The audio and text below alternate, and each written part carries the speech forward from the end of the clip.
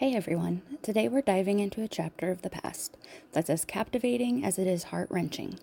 Let's meet Winnifred Gibbons, a young woman with a life that was anything but simple. Hi, I'm Shaylee and I'm the Cemetery Wanderer. I enjoy finding forgotten stories in history and sharing them, so please like and subscribe for more.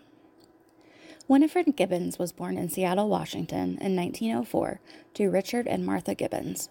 She was the youngest child, with 3 older sisters and 1 older brother, and her parents were older when she was born, her father being 57 and her mother 42. Richard was a merchant in a grocery store, and Martha was a homemaker. On May 26, 1920, around only 16 years old, Winnifred married Irving Tibbets, a 28-year-old farmer. This marriage lasted only a very short time, as 3 years later, when the events we're about to discuss occurred, they were divorced and Irving was remarried. I thought it was interesting in the newspaper where it mentioned they're obtaining their marriage license. His age is listed, and hers just says legal. So it's a Saturday night, October 6, 1923. Winnifred and some friends are at a roadhouse, basically a tavern or a bar, called The Grove, and the booze is flowing, probably a bit too freely. They danced and drank the night away until the wee hours of Sunday morning, October 7th, when everything took a turn for the worse. Reports vary slightly, but the general gist of what happened is stated here in this article. Let's read it. It says, Seattle publicity man killed by young girl. Harry LaSalle, well-known publicity man and advertising director, was shot and killed early this morning at a roadhouse by Winnifred Gibbons, 21, divorcee and niece of County Treasurer Shields. LaSalle's bride of 2 months was in another part of the inn at the time.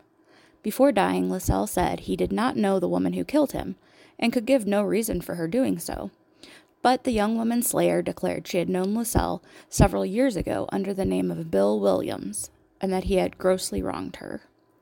The shooting has created a great sensation in Seattle social circles, LaSalle and his bride being very popular with the younger set. So before we dig more into this homicide case, a little background on this well-known publicity man, Harry LaSalle. The first article that we just read spelled his last name, LaSalle, with a U, but the other articles I have read all spelled it LaSalle with an A. Actually, his name was Harry Hefferman. He was born in San Francisco in 1888.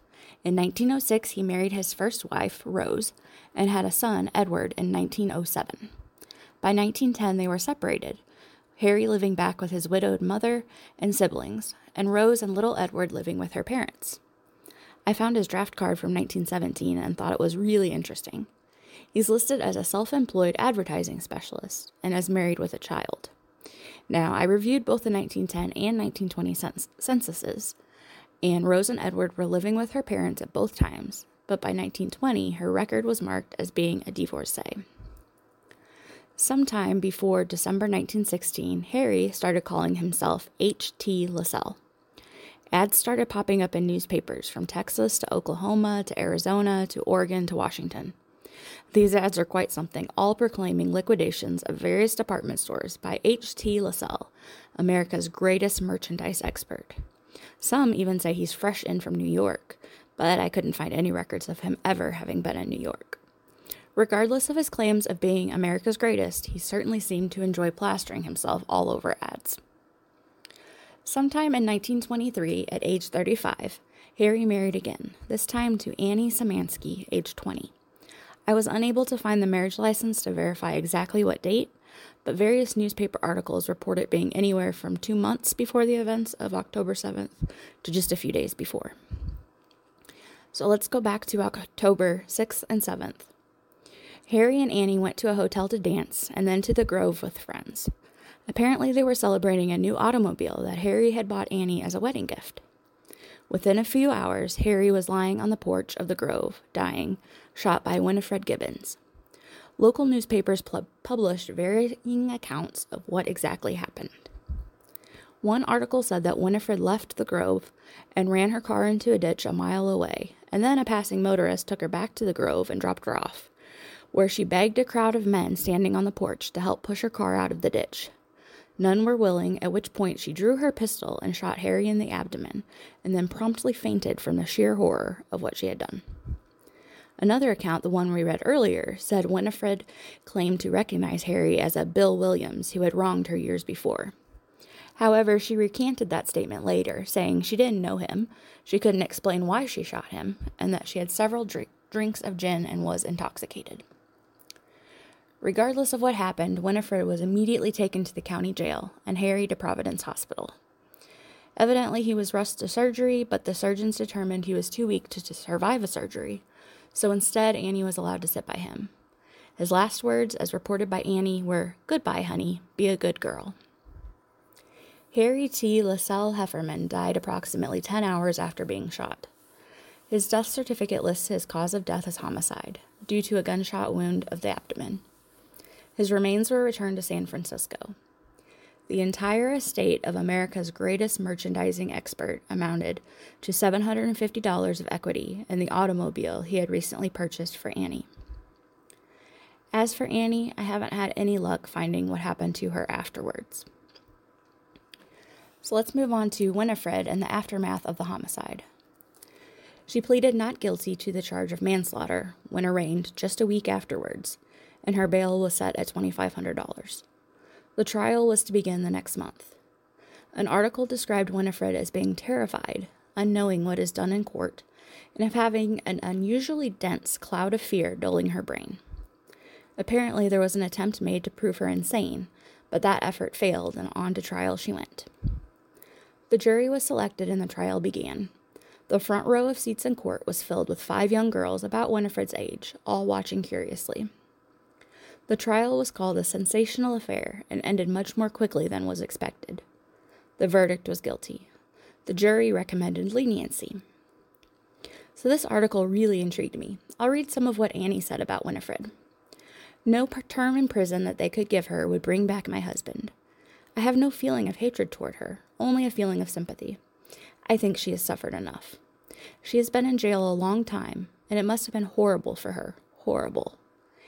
Annie recommended leniency as well, saying, "I believe that by giving her a chance to repent at home, the ends of justice will be served better than if she were sent away to serve a term in prison." Now for Winnifred's opinion, "I think I should be punished for my crime, but when I have paid the penalty and am free, I'm going back home to my mother. Mother certainly has been good to me. She never deserted me for a minute." Winnifred was sentenced on December 9th, 1923, to serve from 1 to 10 years. Her lawyer called it barbaric brutality to send her to prison, while the prosecution said, "We cannot stop this promiscuous man-killing unless someone of those found guilty is given a sentence that will act as a deterrent." Her lawyer filed an appeal, but then withdrew it quickly as Winnifred was determined to accept her punishment. She was taken to the state prison in Walla Walla on January 3rd, 1924, to serve her sentence. Some newspaper articles over the next year mention that Winnifred said about the prison, "This place is not half as bad as they say it is." Another mention of Winnifred says, "Over in a corner, underneath the window where a ray of late autumn sunshine filtered across her cot, sat young Winnifred Gibbons of LaSalle murder fame, in a nice pink starched house frock, all pretty and trim, and the only weapons she wielded this day were knitting needles. A study in psychology was Winnifred this quiet afternoon, as she smiled happily over a Jim Dandy sweater she was knitting." Winnifred spent about 11 months in prison and was paroled on December 7th, 1924. The very next record I found of Winnifred was a marriage license. Just 5 months later, Winnifred was married to an accountant, James A. Raymer. The couple settled into life together, and I choose to imagine that the next few months were blissful for Winnifred and James. But the next record I found of Winnifred broke my heart. Less than a year later, on March 24th, 1926, after a 4-day battle with malignant smallpox, Winnifred passed away at the age of 22. Her young life was so chaotic from age 15 on, and I really hope that last year of her life was peaceful and so happy. James married again a year later to a young single mother named Martha and adopted her son Charles. So this story was so incredibly sad to me. Thank you so much for sharing it with me. Please like this video and subscribe to my channel for more forgotten